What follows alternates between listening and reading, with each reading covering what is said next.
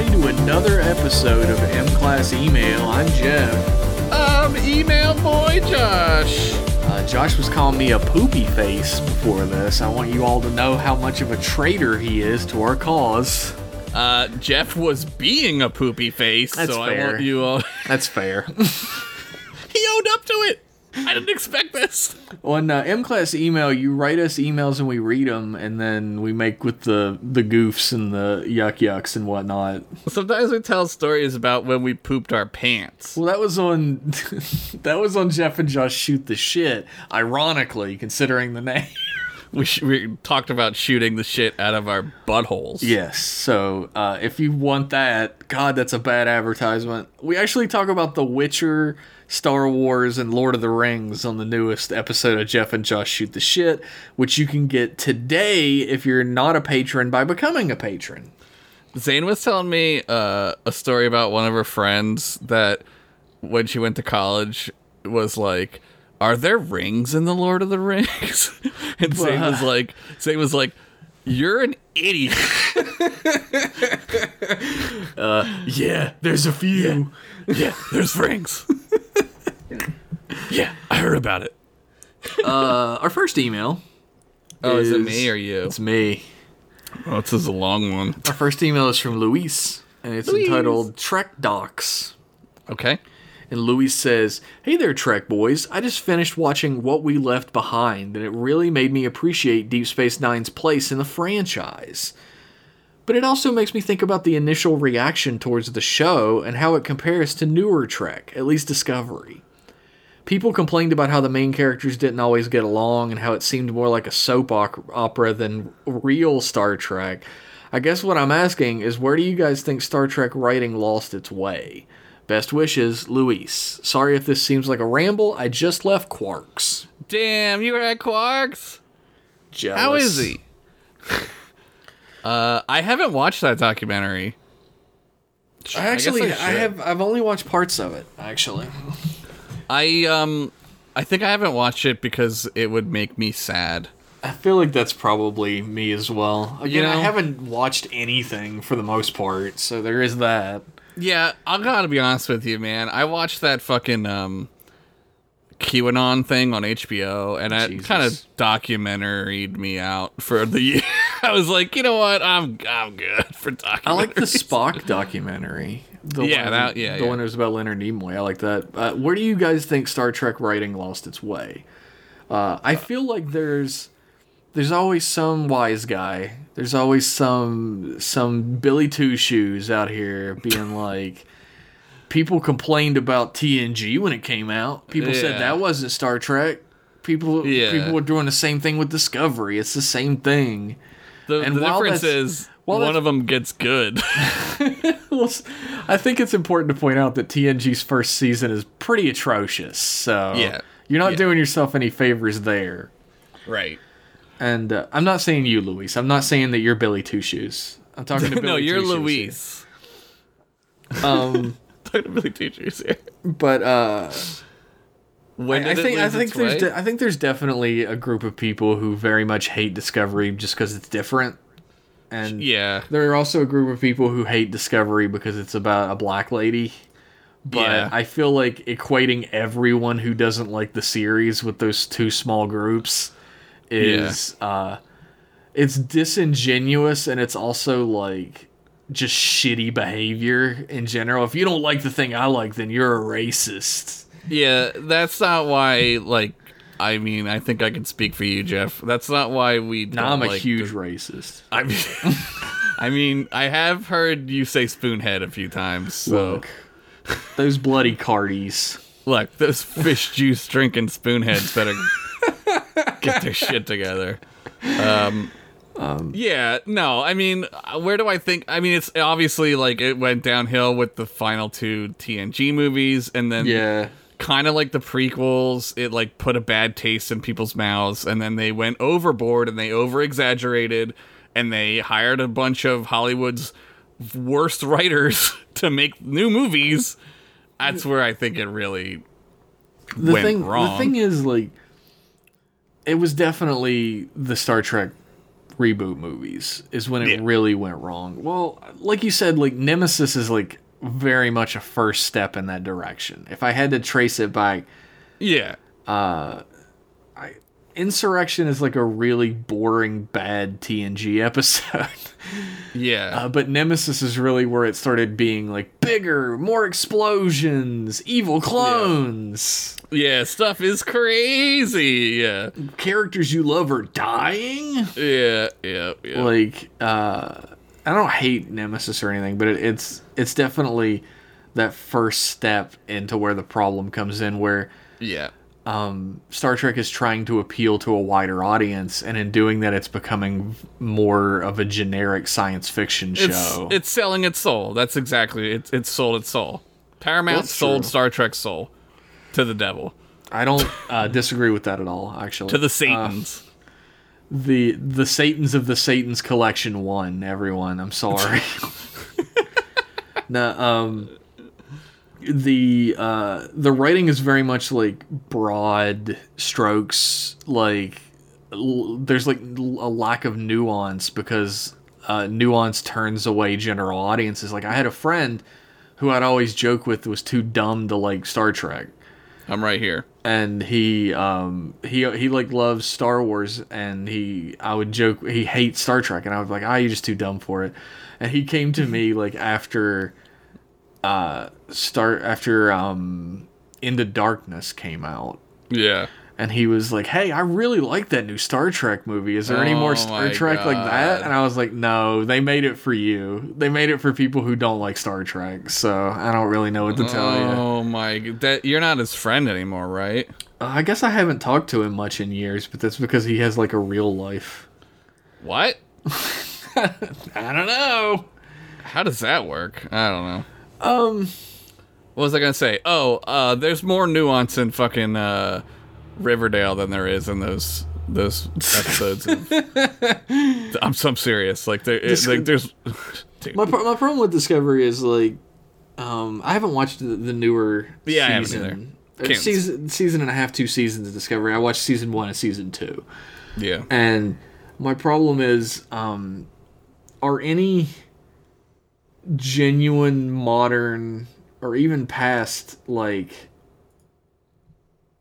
controversial subjects broached? Are any the struggles of minority peoples touched upon? Are any issues of the day translated into the shooty go bang bang time travel?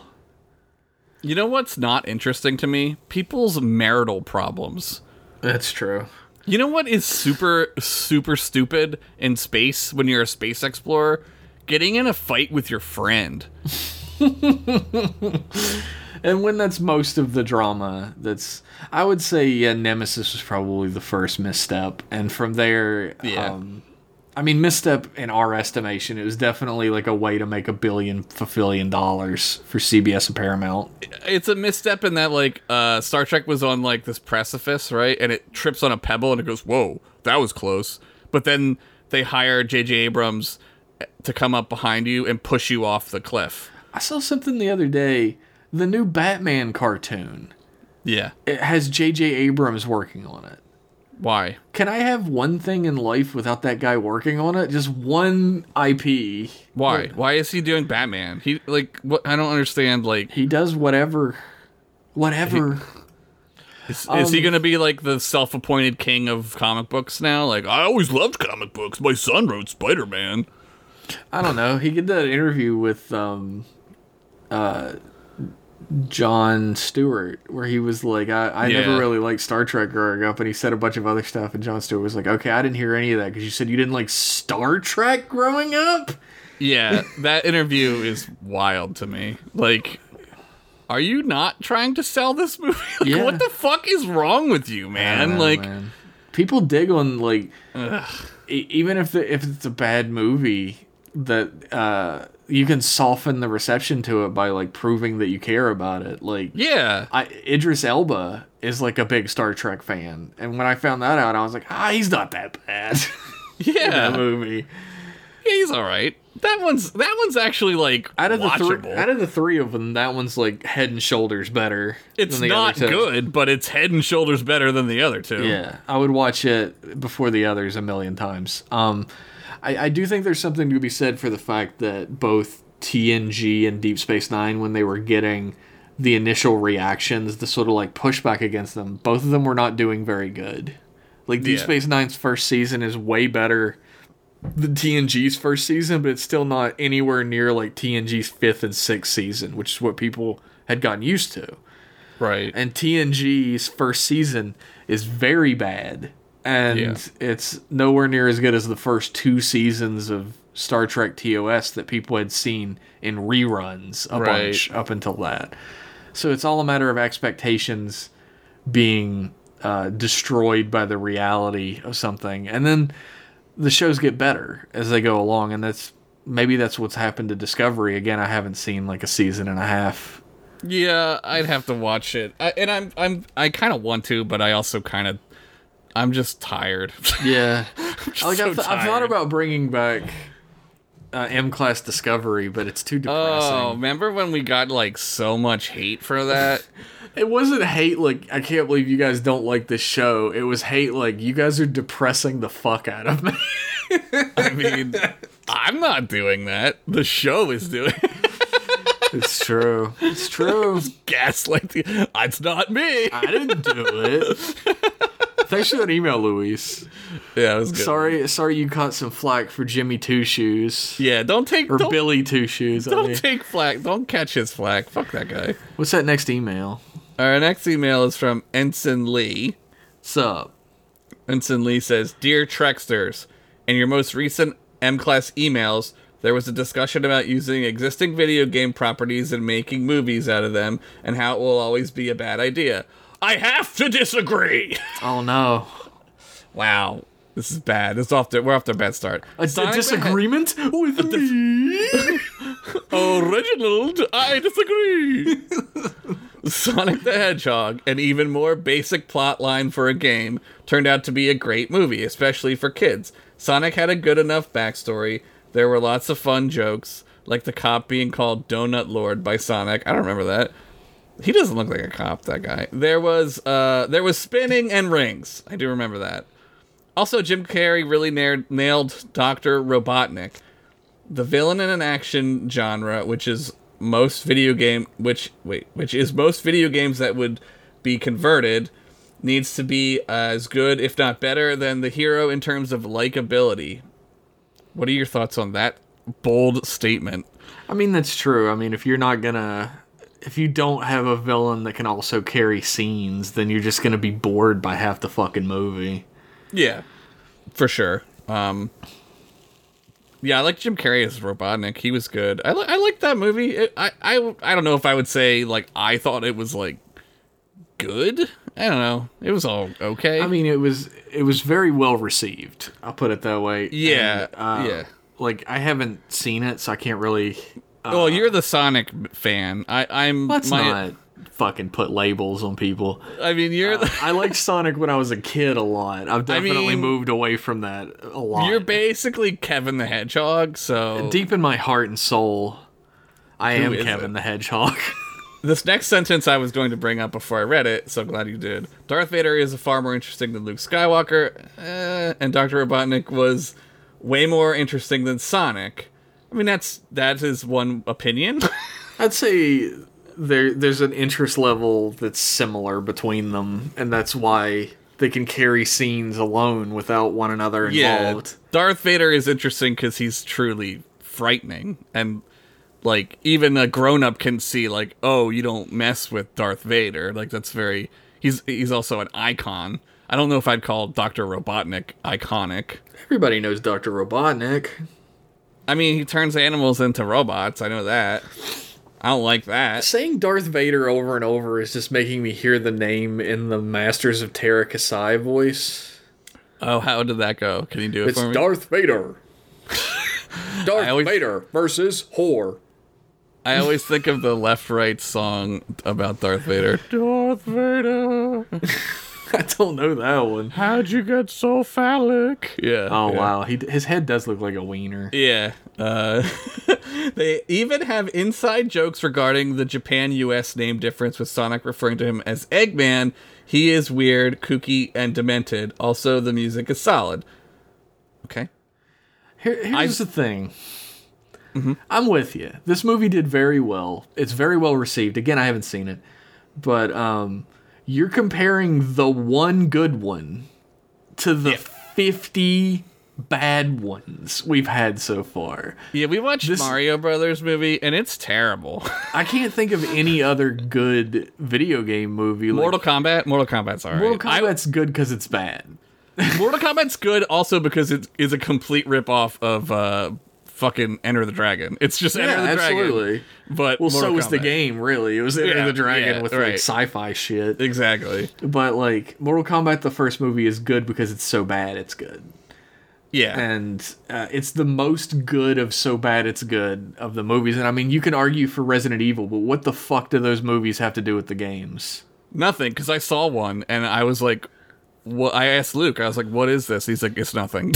The Umbrella Corporation exists, and they mostly just make kung fu monsters. Yeah, they make Those movies don't have a whole lot to do with the games. Like I really don't think I said that it was always a bad idea. I may have joked that. I don't remember. 99 times out of 100, you're going to end up making a fairly bad movie because Hollywood is Hollywood and it does its thing.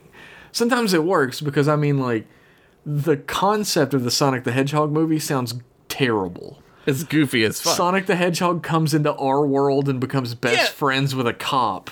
Look, instantly, I don't want to pile on here, but I'm gonna. Do you not remember what happened with Sonic the Hedgehog movie before it even came out? Oh, that's true. People were up in arms about the eyes! The fucking eyes! There was a giant campaign to redesign Sonic before this movie came out. And they had to do it! Although there's that conspiracy theory that I kind of almost buy into. It was done on purpose. Yes, I agree. Dude, I'm 100% in on this conspiracy theory. Like, I kind of agree with that. Like, there's no way, in my estimation, like, I know about crunch time, I know about, like, shipping stuff overseas to be done and crunch time overseas, but the amount of time between bad Sonic and good Sonic was so unbelievably short. It was like 2 weeks. It was wild, dude. And like, I don't know, I kind of sort of buy into that conspiracy theory. Yeah, that's one that I think about a lot with like OnlyFans, right? Like when OnlyFans was like, we're not gonna do porn anymore. It's like, well, what the fuck are you gonna do? What are you gonna do? Yeah, and then they were like, just kidding, we're still doing it. And it's like, you guys were desperate for some attention, I think. That's what this was. Yeah. It worked. Yep. It almost didn't, but people were like pissed. Mm-hmm. If it's designed for kids, go all out, make it funny with constant jokes, don't take it too seriously. If it's more for teens, maybe reference Astro Boy, which was the original template used. Mega Man is blue, it's less turquoise with his helmet. Leave the helmet on like Dread. He takes the helmet off all the time in the games. He's a kid. Has an arm that shoots stuff and absorbs the technology of its enemies. Oh, we were talking about Mega Man. It the show. That's what we were talking about. Okay, we were talking about they're making a Mega Man movie. Netflix is. Yeah, and you're gonna have to redesign Mega Man from the ground up, physically. You know what it's gonna. They're gonna make it. Okay, here's what they're gonna do. I'm gonna tell you right now. Everyone wanted to fuck the robot from Lost in Space, so they're gonna make Mega Man look like a fuckable Lost in Space robot. Mega Man's 10 years old. They're not gonna do that. Jeff, he's a robot. They're gonna do Battle Angel. They're gonna do Battle Angel Alita. And yeah, nobody wants to fuck that girl, right? No sickos want that girl, right, dude? He's 10 years old. Is my point. They're gonna do like the anime face. Yeah. And they're going to have the segmented body parts, like the puppet body, and he'll have like a helmet with a visor or something, so it looks less goofy. You can see through it a little bit, yeah. Yeah, and that's all fine. I mean, in my estimation, there's no way to do, like, the, like, really children's cartoon style, like baby's first anime Mega Man classic, and take that and make it into a live action movie. All those designs are way too chibi-fied. All the arms are too big. All the legs are too big. You're going to have to redesign, which is what they did to Sonic. Right. And, with his eyes. A major motion picture studio fucked up Sonic so bad that they had to redo everything about it. And this is Netflix we're talking about, which has a batting average that's quite low, regardless of how you feel about the Cowboy Bebop live action. You mean the greatest show ever made? We're going that far with it now. I mean, you gotta fight fire with fire, right? I guess that's true. You could just go completely over the deep end and be like, this is Citizen Kane 2. Yeah, it's better than Citizen Kane. Just make a fucking animated film, man. I don't understand the necessity for making everything live action. I agree, and Netflix's anime does well. Yeah, like, absolutely. People like it. They watch it. I don't know. I don't get it, but if you really want to attract like a mainstream audience, do like Arcane did and create like a specific 3D art style that's like very in depth and very expensive, but like that's the most popular thing Netflix has made in almost its entire run as Netflix. Yeah, and it's an animated feature. Some things are just not going to translate.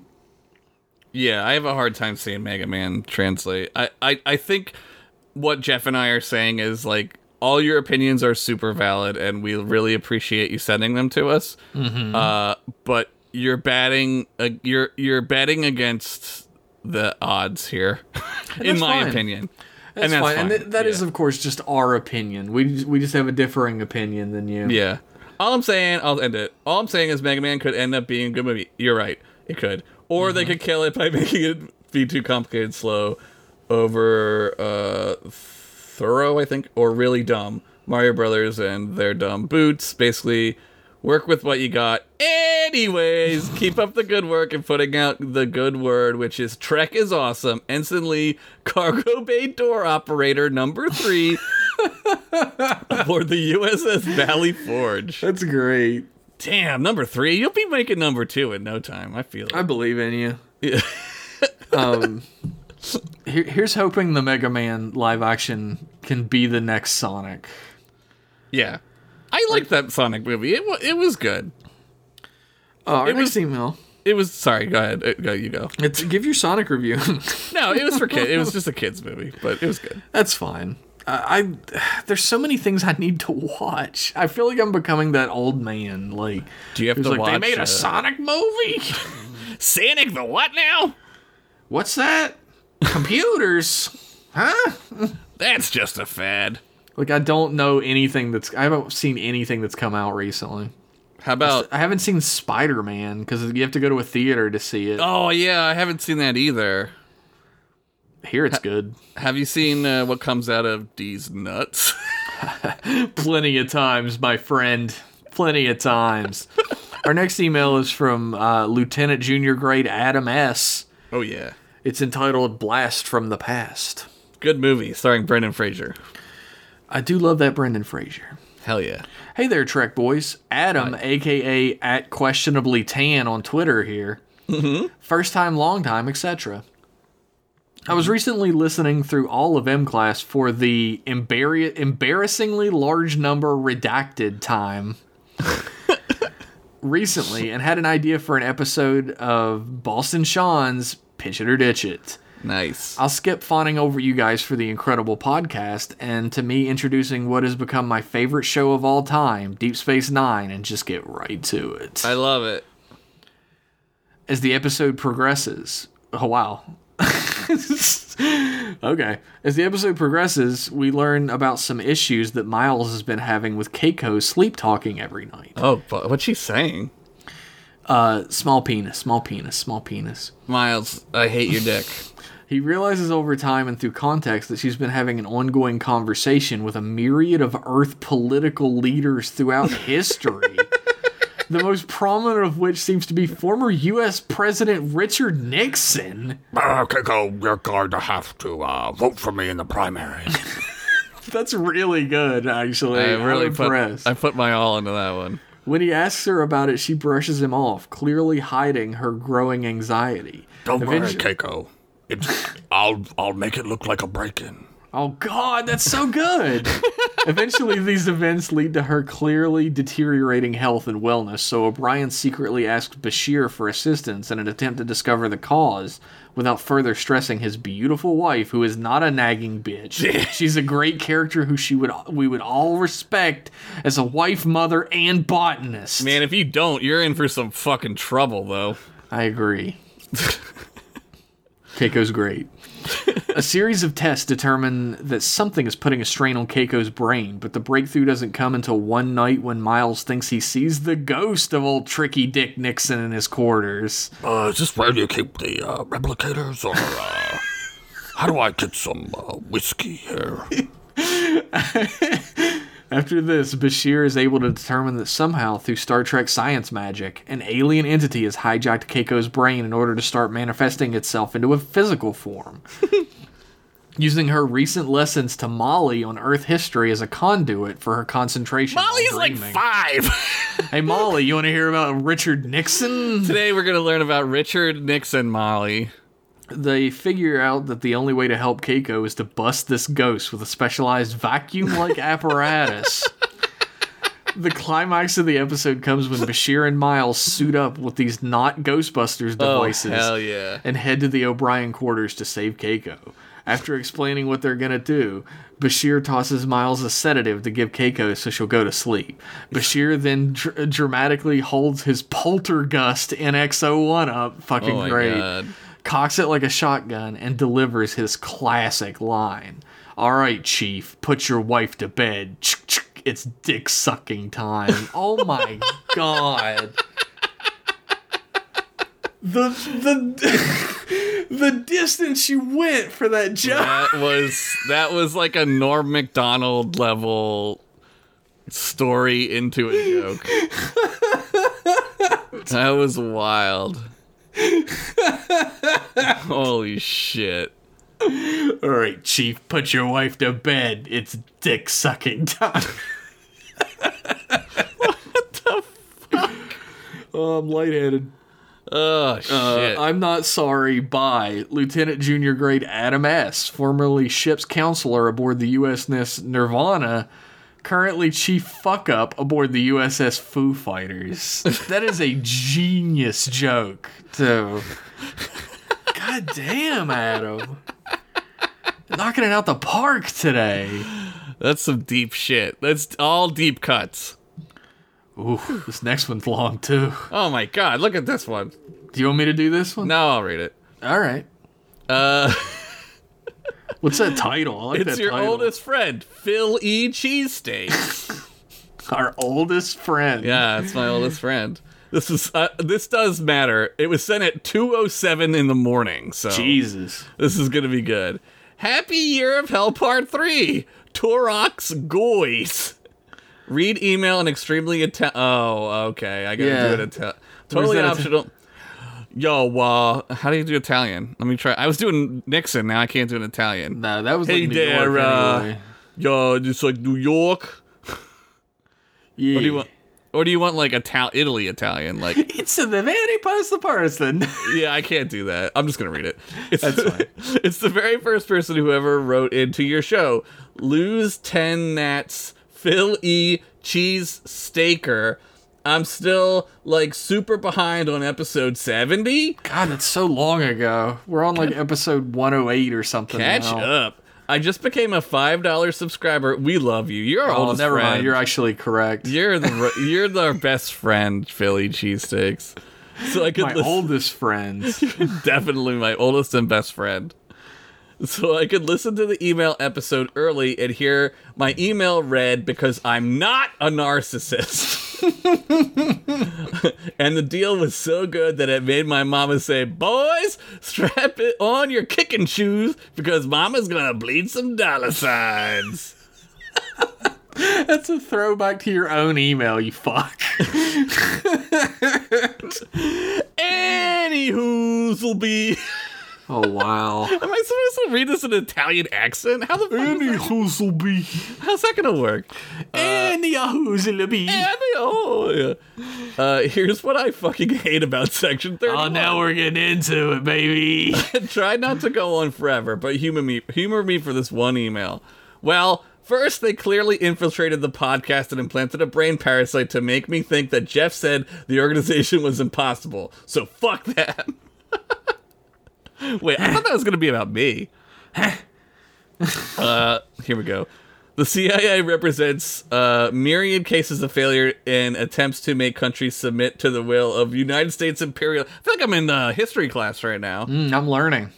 Starfleet is not imperialistic, and tying them to an organization that exists solely to forward imperialist goals, and one that often lays plans which backfires no less, is just an affront to the soul of Star Trek. I just said that. Preach it. I just said that. Preach it.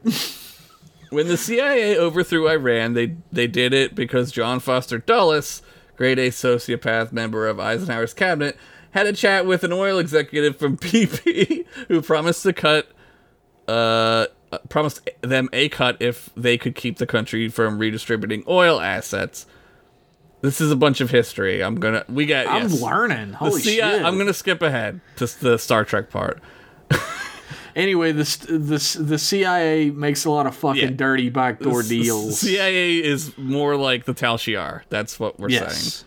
Discovery Section 31 glorifies that type of behavior. That's fine, in quotes. It's not for some bullshit Fox Boomer anti-terrorist show, but it's not okay or consistent for Star Trek. I agree. Preach. I agree.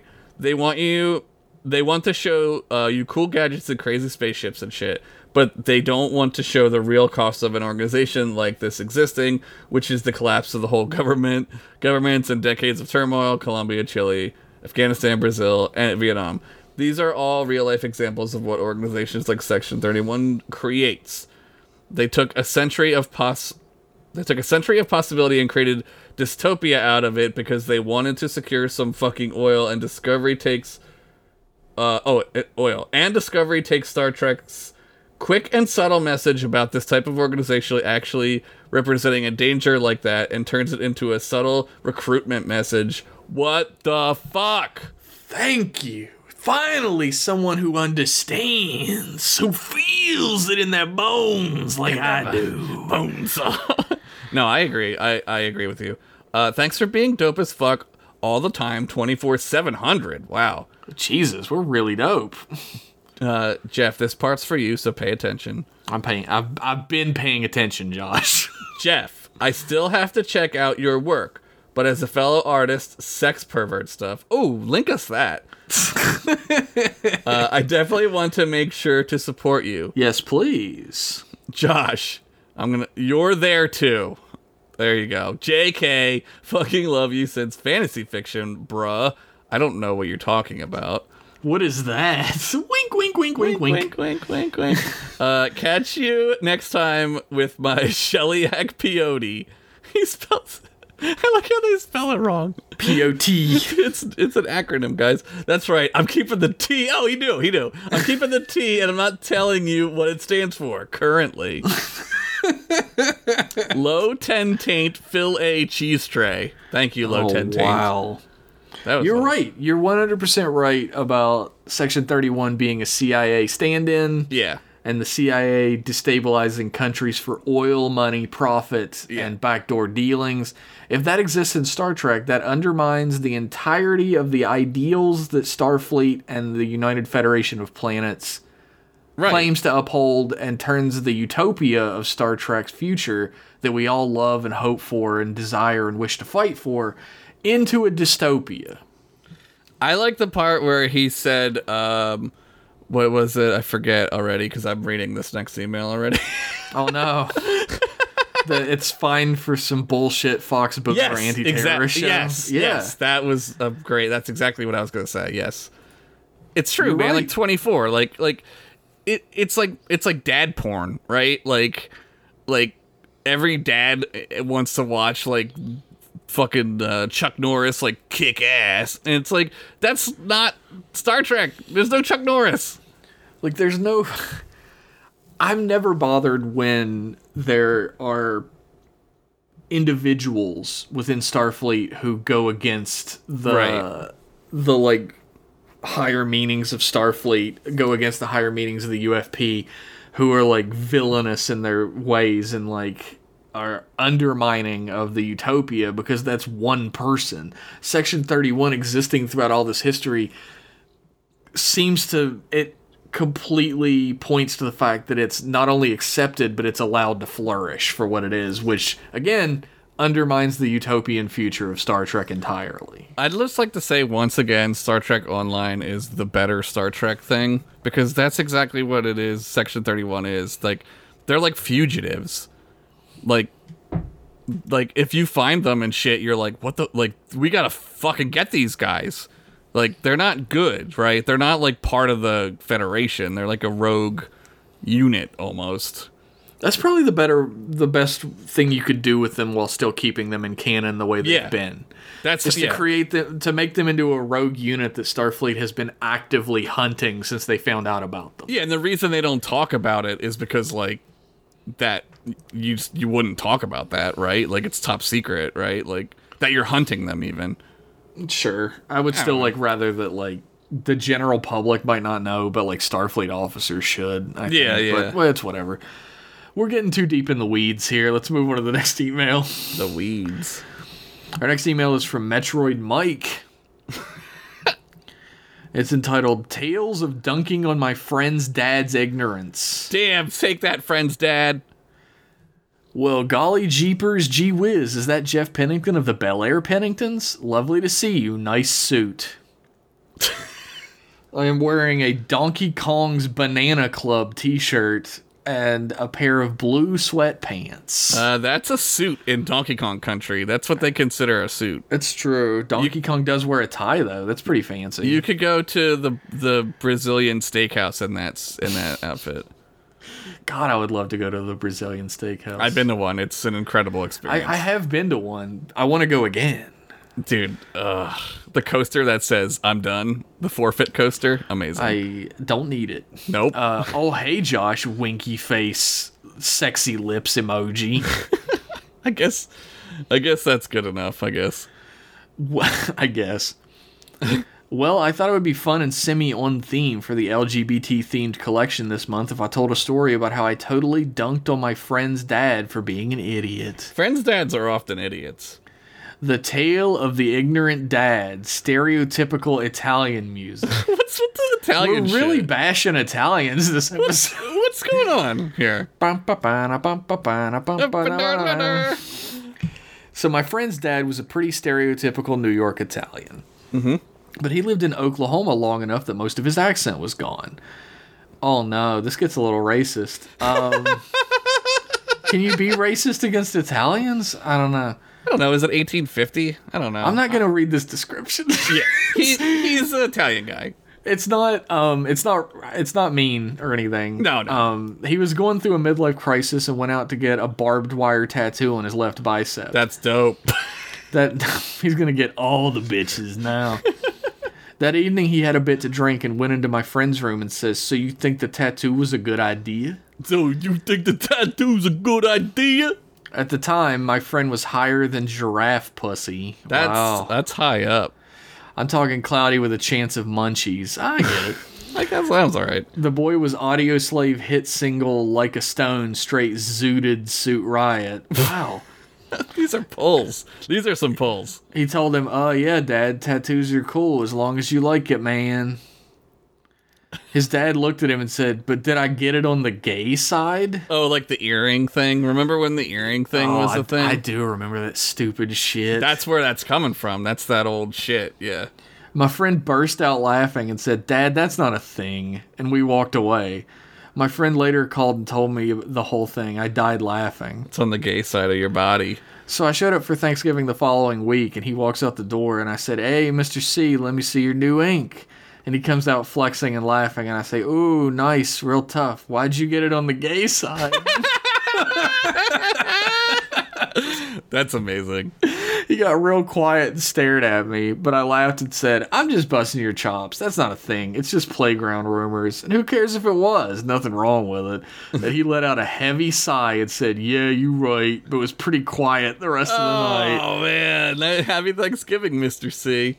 Since then, he's chilled out and learned a lot. His daughter came out as a lesbian like a year ago, so that helped. Mr. C became a real cool dude. Mr. C redemption arc. That's ended as best as it possibly could. Yeah. Y'all ever dunk on anyone's homophobia? It's pretty fun.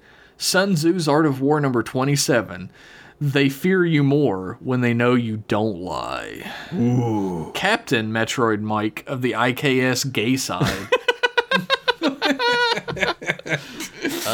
I almost got into a fight with a guy who was drunk at a diner once.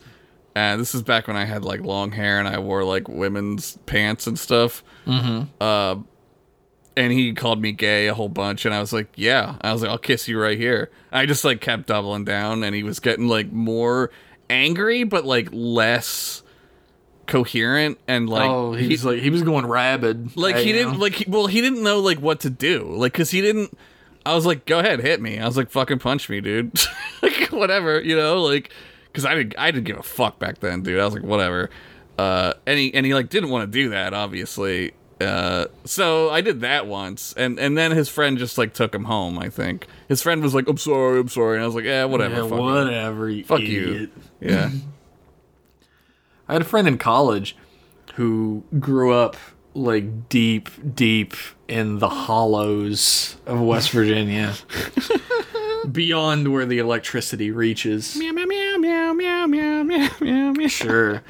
And he would just say like homophobic shit, and I would I would start laughing whenever he said it. Yeah, because it's absurd. Like laughing at him. Yeah, and he would get mad about it every time. I'd be like he'd be like, isn't that something like gay people do? And I'd just start fucking laughing. Yeah. Like, yeah, gay people go to the post office on Sundays. I would just make up the most ridiculous shit and like just laugh in his face. And eventually all of our friends started doing that for a little while too. That's great. He became an alright guy eventually too. That guy redemption arc. Thanks for that email, Metroid Mike. In my head, I heard the dueling banjos, but on like a fancy violin after his redemption arc. Oh, man. Next email's from Fedco. What up? Yeah, that's right. It's called Call Out Email. That's right, Jeff. You better believe it, Josh. Fuck yeah. I'm Fedco. And I'm writing in today to call out that grim giggler who is from a place that is perfectly mathematically located in the center of Europe. Or was it the center of the world? The world map, I mean. Wow, that's fucking tough. Not like the molten nickel core or whatever that's at the center of this wretched, marvelous ball of dirt whose gravity constantly claws at our very souls, seeking to drag us down to the very soil to which all life inevitably returns. Damn, that's poetic. Molten nickel? Yeah, I think it is. Wait, am I just thinking of the stuff that's in vapes? Vapes? Wow. We don't sell vapes at this station. This is wild. Wasn't this supposed to be a call out? Yeah, yeah. We don't sell vapes at this station. Try Walgreens or something. They're at the bottom of the hill. I know they sell Dutch Masters, which was my grandpa's favorite, I think. Dutch. What was this email about? Something about Europe. A call out. Oh my god. I'd tell Ryan, cherished Discord member, to get sick, as is the traditional fuck you of their native language, Dutch. But, since they're already sick, I guess this is kind of like when, in Mario Party 7, when you land on the Bowser space, but you're broke as a joke, so Big Bow's all like, damn, bro, I should be the one giving you money. So, get well soon, Rian. Wow. That was a great call-out email. I feel like Rian will never recover from that. I mean, did you want to help your friend feel better? Because that wouldn't work. Get well soon. Get well soon, Rian? Question mark. Fedco Cryance officer aboard the USS Nothing. Whatever. Jeez. Chief Cryance officer is really good. Our next email is from David S. Oh, fuck. And it's entitled Dance Janai Away. That's a great song. Well, pile up some corn husks, help me make some cream corn, and call it Janai Swingers Party if it ain't the Trek Boys. Boys, I just got back from Janai, and it is beautiful. All them blue trees this time of year really put folks here in the mood for variety and invention, if you know what I mean. Damn. You see, I was there as a consultant to help with their husk production on account of their husks looking sadder than a limp Junja stick. Captain Crisco volunteered me because I mentioned once I was interested in exobotany, but wouldn't you know it, they just call it botany here. Weird.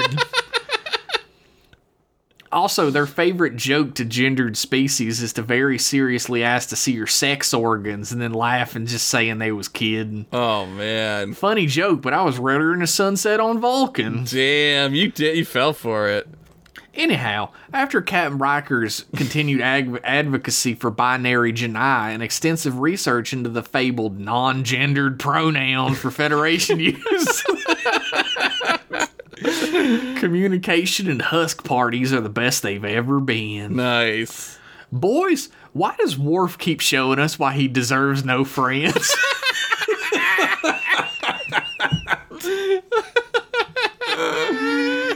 Oh, Jesus Christ. I mean, sure, he marries Jadzia, who has the memories of the manliest person of all time, but he's a sexist and a terrorist and a really bad father. Like, get real, Worf. Damn. Well, anyway, don't be a Ston, be a Patreon. David S. Damn, man. Worf got smoked just then. Ruined. Burned to the ground in this email. Worf, Michael Dorn is at home right now, like, having a panic attack, and he doesn't know why. I think Worf gets all the writing when they need a shithead. Yeah, that's why. He's easy to be like, is it Worf a dingus? And it's like... Because, I mean, like, some of the stuff he says directly contradicts other episodes. Yeah, I don't know. Like, in other episodes, he talks about how Klingon women are all just as strong as the men, and that they take the lead in, like, sexual reproduction and everything. So where did he learn about this sexist nature? Because humans don't do it anymore, right? So they needed somebody to be sexist for the joke. Man, wouldn't it have been crazy if it was Geordi, like, out of nowhere? Geordi goes full incel because he can't get a woman onto the holodeck to have sex with him. He's like, a hologram broke up with me once. I have no hope. Yeah, it couldn't have been any of the Federation, like, regular Federation characters to say that, and it doesn't make sense for Worf to say it either, but they needed someone to say it. Somebody had to be the one to say it, I guess. I guess. They needed that joke, I guess. Yeah, that was a real integral part of the episode. It was a real humdinger. It's a real Billy Two Shoes. It's a real fucking Billy Two Shoes moment, I swear. Fucking don't be a Billy Two Shoes. Be a Patreon. Thanks for that email, David S. That was a good one. What's that next email, Josh? Our next email is from Curicle. The Left Hand of Darkness. Ooh. Trek persons! Trek persons! Trek persons! The concept of a race of non-binary humanoids is a very rich field for storytelling and allegory, and if handled well, can hold a mirror up to society's bigotry. This is a fantastic thesis sentence. Mm-hmm. You got a little too many commas in there. We'll work on that. No, more commas. I don't feel that this episode is the best LGBTQ plus story in science fiction, as it takes a really circuitous route to avoid directly talking about non-binary humans. We already addressed this several times in the episode. In the episode that you have not listened to yet. Yeah. We talk about it in the episode. Despite that, it does serve as a bit of a mirror to shine a light on a few of the problematic mindsets of the 90s American culture. We also talk about this. Oh, man, we're so good. Oh, here we go. Worf, as usual, is a stand-in, for small-brained, conservative, toxic masculinity. Dude, you even said this. He's, quoting I was talking about his toxic masculinity bullshit. Curicle, were you there? Yeah, being uncomfortable with the Jedi's gender fluidity. That's exactly what Jeff said. The illegality of ascribing to a single gender touches on gender-based persecution. Yes. Mm-hmm. The brainwashing treatment of Soren is an allegory for the atrocity of conversion therapy. Yeah, we hit all these topics. Wow. Yeah. Maybe we're not as terrible as I thought we were. Maybe we're not. Maybe we're okay. The episode makes several missteps, primarily that the conversion brainwashing actually does anything beyond traumatizing the victims. That's kind of what I was talking about in the episode. Yeah, you touched on that in the episode. It's just, and that the relationship between Soren and Riker is purely based on gender. Not so for Riker, I suppose. Okay. Well, that was sort of the thing that, Jonathan Frakes was getting at when he was talking about how the actor should have been a male. To at least put some actual gayness in the LGBTQ episode. This concept was a major element of one of my favorite science fiction books by Ursula K. Le Guin, The Left Hand of Darkness. I've never read this. Oh, I haven't read that either. The race of humans in that book are also entirely ambisexual, and while that isn't the main part of the book, it enhances the other themes within. As it was written by a titan of social progress science fiction, I would recommend it to anyone interested in more/better stories of a similar vein. Peace. Oh, thank you. Yeah, I was talking about this in the episode, how you should seek out better stories written by actual LGBTQ folks on the subject. You know what? I feel like we're really good in that episode now. Let's pat ourselves on the back. Are we basically like human rights activists at this point, Jeff? I feel like presidents of space is the correct term for what we are, because we're beyond human measure. I'm looking it up right now. The left hand. Oh, look, it comes up. Did you think Curicle made it up? No. It knew exactly what I was saying. It knew. It's listening to you as well. It is. Paperback. Do they audiobooks? Do they got that? Paperback writer. 1 credit on Audible. I have Audible. Nice. I'm gonna get it. Not right now, though. Hell yeah. You want to finish out that email? I thought I did. Didn't I not? No. What? Okay. Peace and long life and Trek with your people. Rough. All around shoddy performance on the end there. Am I supposed to know what that is? It's Trek with your people. Trek with your people. Damn, non-binary friend, where'd you get that? Damn, non-binary child, where'd you find this item? So, coming in at 1:12 p.m. today. I was right on the nose there. I was just as shocked as you shall be when I received an email from Richard Masters, and it was entitled Enterprise Season 5, Episode 1. Oh my god. This dude is out of control! He's out of his mind, man. Yo, Trek boys.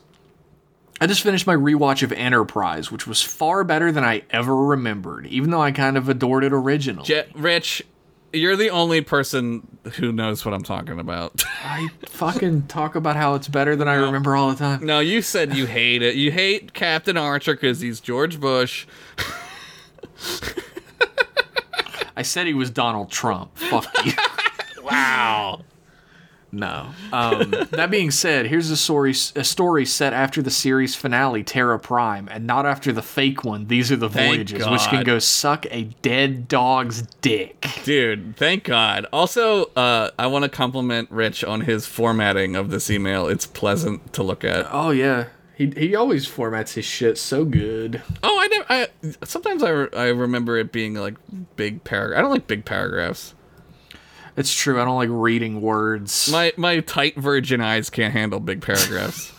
Stretches them out, huh? Yeah, ruins them for the next book I read. Jeez. Captain Jonathan Archer sits in the front of the Board of Inquiry made up of humans, Vulcans, and a newly contacted species called the Stenix. They ask why he felt, with the recent creation of the Prime Directive, that it was Earth's place to interfere with the development of an entire species. Archer refutes that, saying that he didn't interfere with any development, just sought to right a wrong and stop the mistreatment of a section of that species. The Stenix are appalled at the accusation and demand restitution for the interference. Archer's new boss, Admiral Haim, asks him to recount the events leading up to the alleged breach of protocol. Is Admiral Haim in the band Haim? Yeah, he's the drummer. They're all girls, women. I know the band Haim. They're in that Licorice Pizza movie now. Wait, what? Yeah, one of them stars in Licorice Pizza movie. What the fuck are you talking about? It's the name of the movie. Licorice it comes up. Oh my god. What is Josh this movie? not believing movies and books exist today. Oh, the guitar player, I think that's right. Ambassador Soval explains that Archer should carefully consider his answers. They may lead to his dismissal. Damn. Title: The Cost of Innocence. Not my 3 days earlier. Cost. Go ahead. 3 days earlier, Archer sits having breakfast with T'Pol and Trip. He's still very protective of them following the death of their daughter Elizabeth. Whoa. Well, we're off to a fantastically happy We're off start. to a spoiler start, but I guess this is Season 5, Episode 1, so... I should have said something about spoilers ahead of time. It's 20 years old. Take me saying this, spoilers ahead, and just put it back at the beginning with all the editing. I know you do. I definitely will do that. I'm totally gonna do it.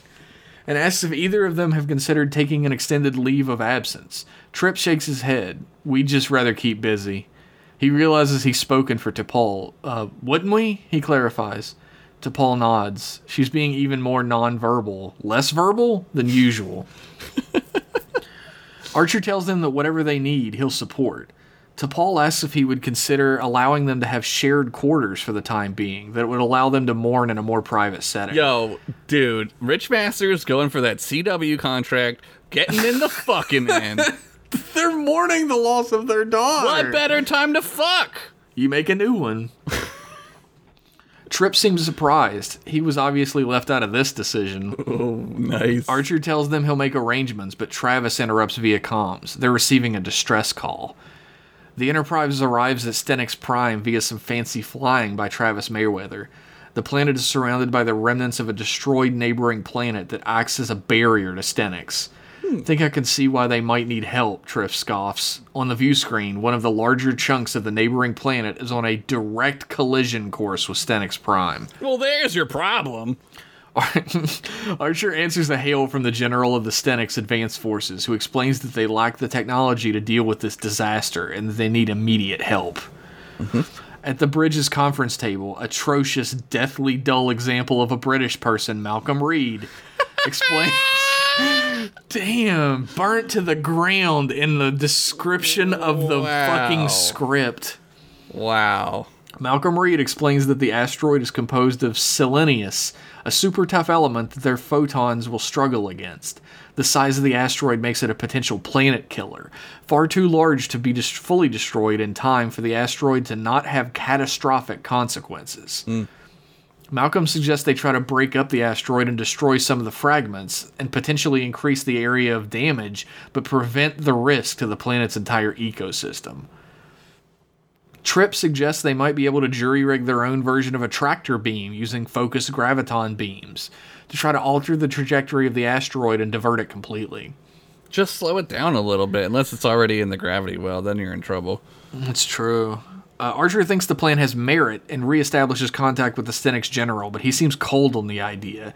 She would rather go ahead with the destructive options.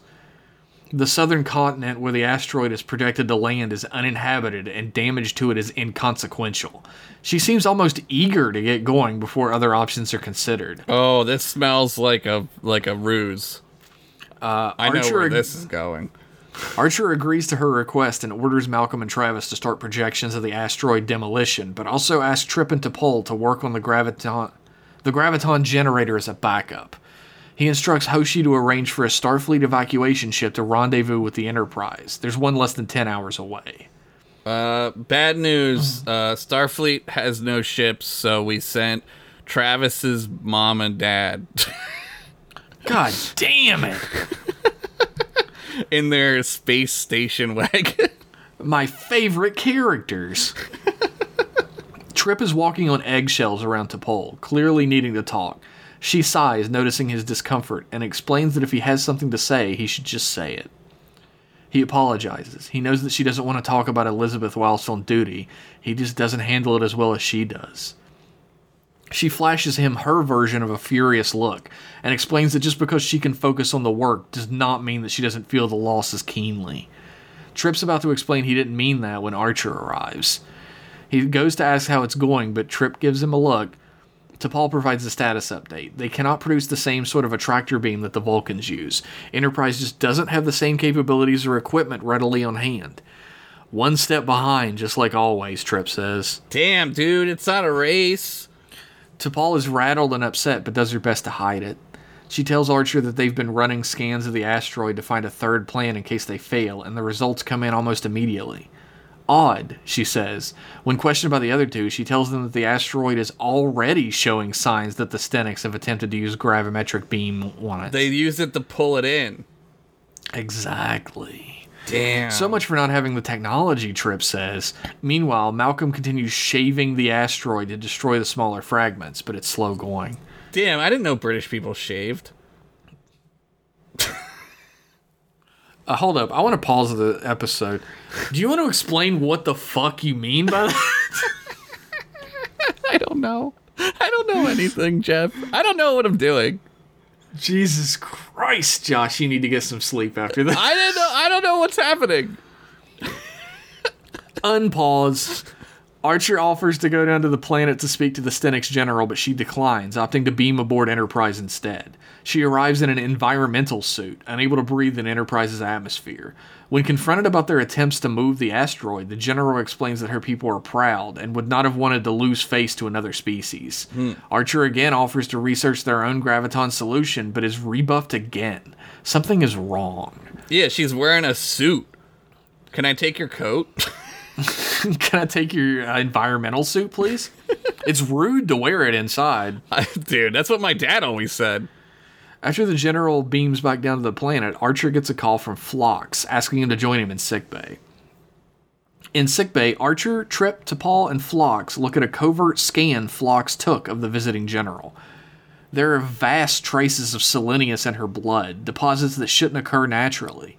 Traces that could have only have come from the asteroid, Fox explains.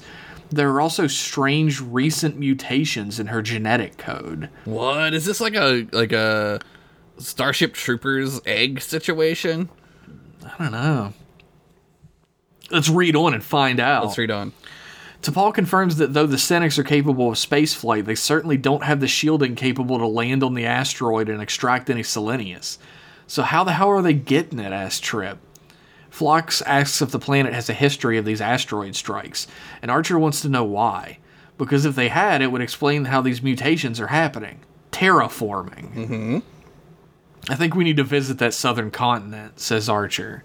Oh, not the southern continent. Yeah, I don't like to go south. Yeah.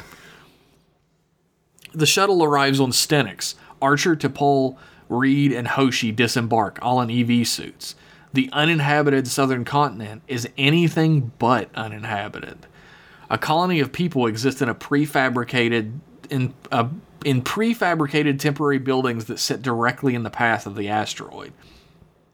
Upon questioning, they confirmed that they used to coexist on the planet with their sister species, the Stenix, but were recently forced to the infertile southern continent by their military might. The Stenix call the subspecies the Enox, which is Stenix for sacrifice. Uh-oh. Maybe Enix? Uh-oh.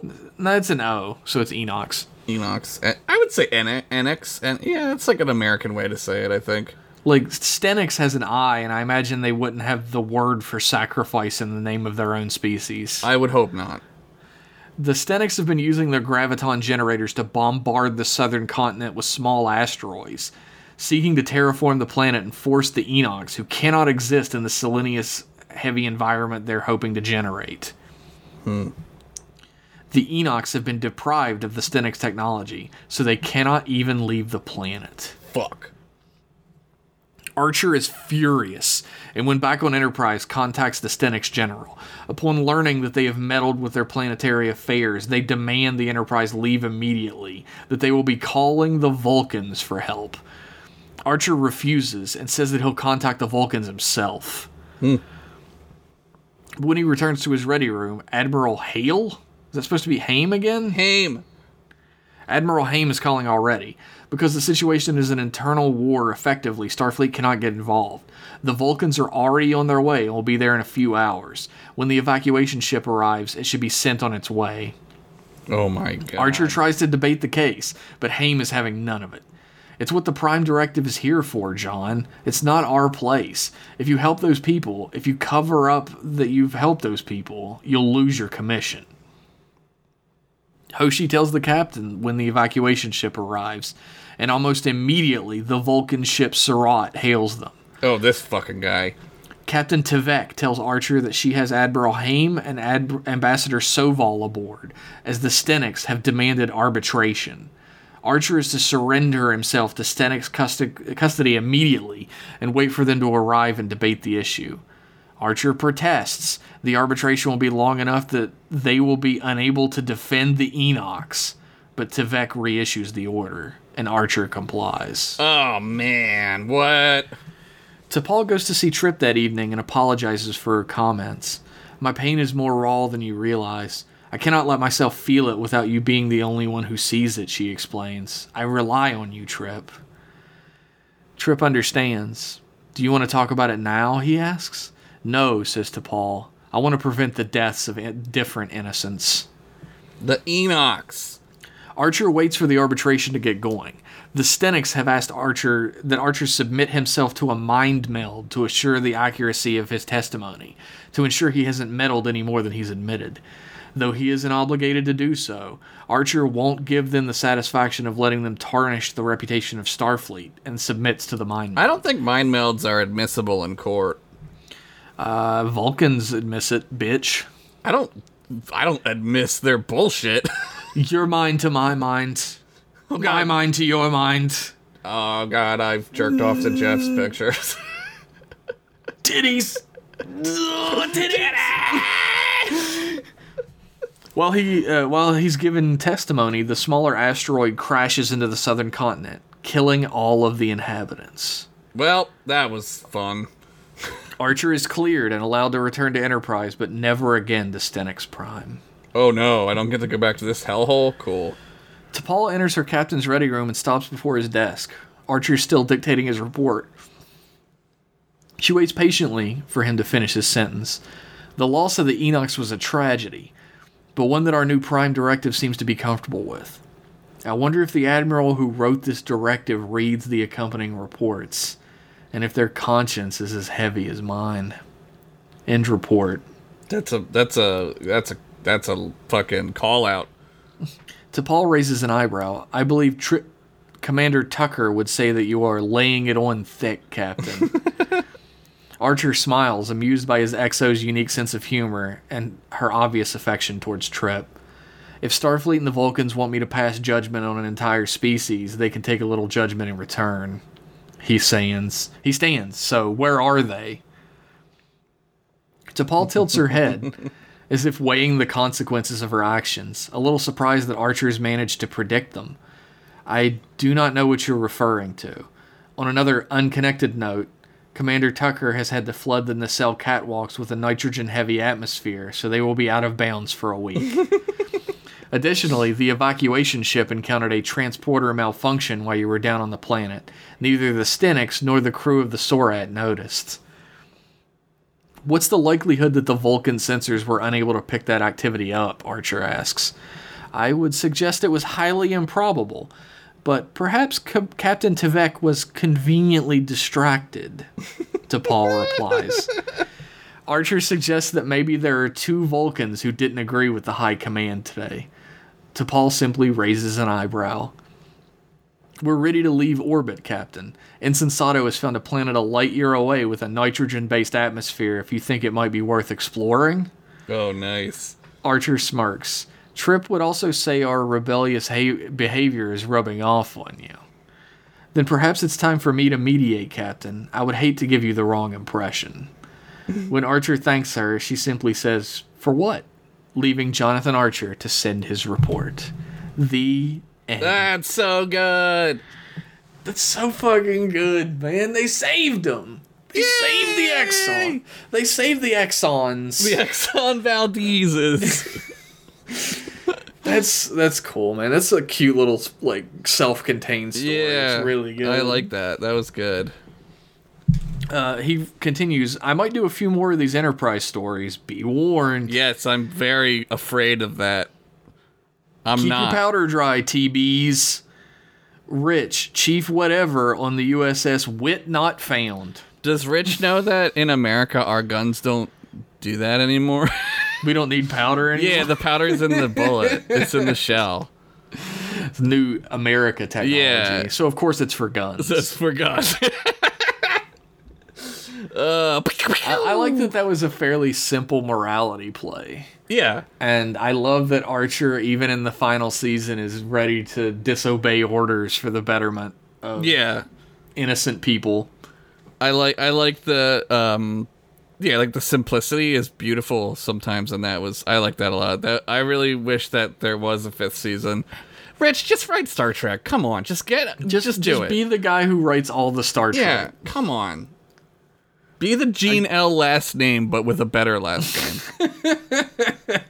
Imagine if he was Gene L. Masters, how much we would say his last name. Oh my god. And not redact it. Glamasters. I'm always such a huge fan of the way you can, like, sneak in these really tender character moments amongst all the, like, action and exposition and stuff, even without including all the dialogue. Like, I don't even like Trip that much, but, like, the Trip and T'Pol scene, like, tugged at my heartstrings. It was definitely them. I almost called Rich Jeff. It's the same thing. Same guy. Rich is really good at characters, and I'm very jealous of his yeah, me too. Quick interplay that he just gets it. There's no other way to put it. Rich, I'll take back that you're the same guy. Saying that enough made me lose my hair to match Josh, so I'm not dragging you into this. Don't lose your hair, even though I know British people don't shave. Yeah, I've heard that somewhere. I don't know where. It's an old saying that I've heard. British people hairy as fuck is what I learned today. Thanks for all the emails, everybody. We appreciate the hell out of it. Yeah, they were great. Good job. If you would like to have your email read on the program, then you can shoot it over to mclassemail@gmail.com, all singular, just like the title of the show, just like it's always been. Skeet it on over. Follow us on Twitter at mclasspodcast. Become a patron of ours over at patreon.com/mclasspodcast. Mm-hmm. There's a chance by the time this comes out that there have been some big changes over there, and there's a chance that it's all the same shit. So 50-50. Figure that out by becoming a patron today. Dude, it's like flipping a coin over here. That's enticing, right? Find out if we change something by becoming a patron today. We don't want to scare them. They're not bad changes. No. Unless they are. Just kidding. Or am I? No, thank you everybody for tuning in. Thank you for everybody who wrote in today. Thank you to Josh for being my pal. I love you. I love you too, Jeff. I'm glad that I made you lose your hair because now I'm not alone. We are the only two bald guys in the world, so... Yep. I still got a thin little layer of hair. Yeah. I'm so proud of it. It's like like a half inch or an inch of hair, and I'm proud of it. Mine's coming. I shaved my head like right before Christmas, and it's coming back. Back, foul beast.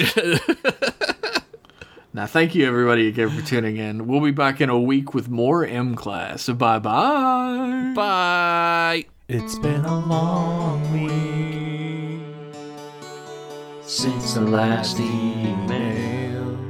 It's been a long time since that last Rich Master's tale. Pitch it or ditch it's from Boston Shaw. I need to catch my fix of Jeff's table reads in a silly voice and Josh talking about dicks on M-Class email. I swear there's never an S in M-Class email. It's always been singular, that's M-Class email. And don't you settle for nothing less than it's back without fail. It's M-Class. It's M-Class. M-Class email.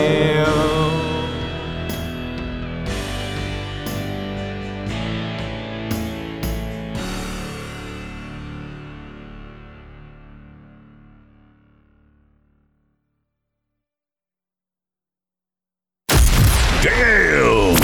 Track Boys! Where you find this?